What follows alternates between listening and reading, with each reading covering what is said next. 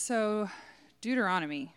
Sorry, I'm using my iPad today because my printer decided it was Shabbat and didn't want to print this morning. So Deuteronomy, I like this, especially this beginning section. A lot of Deuteronomy is kind of a recap, and I like all these summary passages because I find that summaries teach us or show us patterns when we have everything in this kind of succinct format. So one of the patterns that I noticed in the first chapter of Deuteronomy, though, was not really a very encouraging one, because Moses is recounting the story of the spies going into the land, which Dylan and Tracy just read, of them going in and coming back with this report, and basically they're like, we're not going. And so in it says, Moses says, yet you would not go up, but you rebelled against the command of Adonai your God. So Moses kind of tries to rally them and be like, but remember, this is Adonai who goes before you. He led you out of Egypt. He fights for you. And they're like, no thanks. And he says, yet for all this, you did not trust Adonai your God. So at this point, Adonai just gets angry, understandably so. And he tells them that none of that generation is going to enter the land, only Caleb, and Moses is not even going to lead them. It's going to be Joshua. So, consequence. So instead of going into the land at that point, they turn around and they go back into the wilderness. So then they're kind of like, well, maybe we do actually want to do what he said, and we're going to go fight now. And they actually say they think it's going to be easy, which I think is really funny. Conquering people doesn't sound very easy to me, but whatever.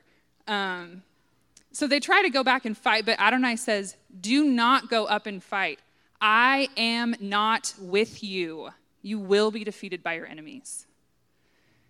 And so, of course, they go and they try to do it, and they get sent back, and they get defeated. So Moses kind of gets an I told you so moment at that point. And he said, so I told you, but you would not listen. You rebelled against the command of Adonai and presumptuously went up into the hill country.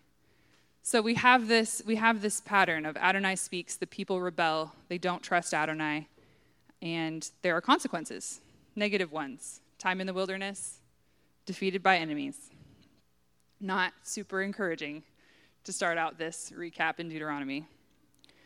But I thought about another pattern. Well, to be honest, I happened to read the right chapter in a book at the right time that reminded me of this, so I can't take all the credit. But this one does paint the Israelites in a little bit of, in a better light. Because in Numbers, which we just finished our journey through Numbers, of course, we have all this information about the order of the camp. The tabernacle in the middle, Levites around it, and all the tribes in their specific spots camped around the tabernacle, all oriented towards the east and towards the tabernacle and all the details. Each tribe has their specific place, and even each family kind of within the Levites has their specific role in how they construct and deconstruct the tabernacle when they move. Each family has their own role, and the consequence if they do the wrong role is they die, right?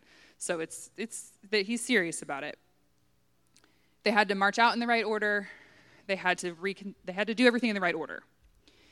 And their signal that they were supposed to move is that this cloud that dwells among them moves. So they have this visual representation. Oh, the cloud's moving. Time to pack up and go. So the book I was reading was Alignment by Asher and Trader, which is a great book. Highly recommend it. I don't know if it's on the book table or not. I didn't actually look. But it's a great book. And he talks about this order in Numbers and the Israelites moving. And he kind of talks about alignment in a lot of different ways in the book. It's called Alignment. But in this section, he gives this definition. He says it's order and direction. Alignment has internal order, which allows for outward mobilization. So when Israel is being obedient to God's direction, they move with precision, efficiency, and unity. When they're operate in rebellion, they get 40 years in the wilderness, they get defeated in battle, we have the rebellion of Korah, we have all these examples. If you rebel, you die, right? So the other thing I really liked in this book, Asher gives this summary about this precision with which Israel moves. He says, everyone had their place.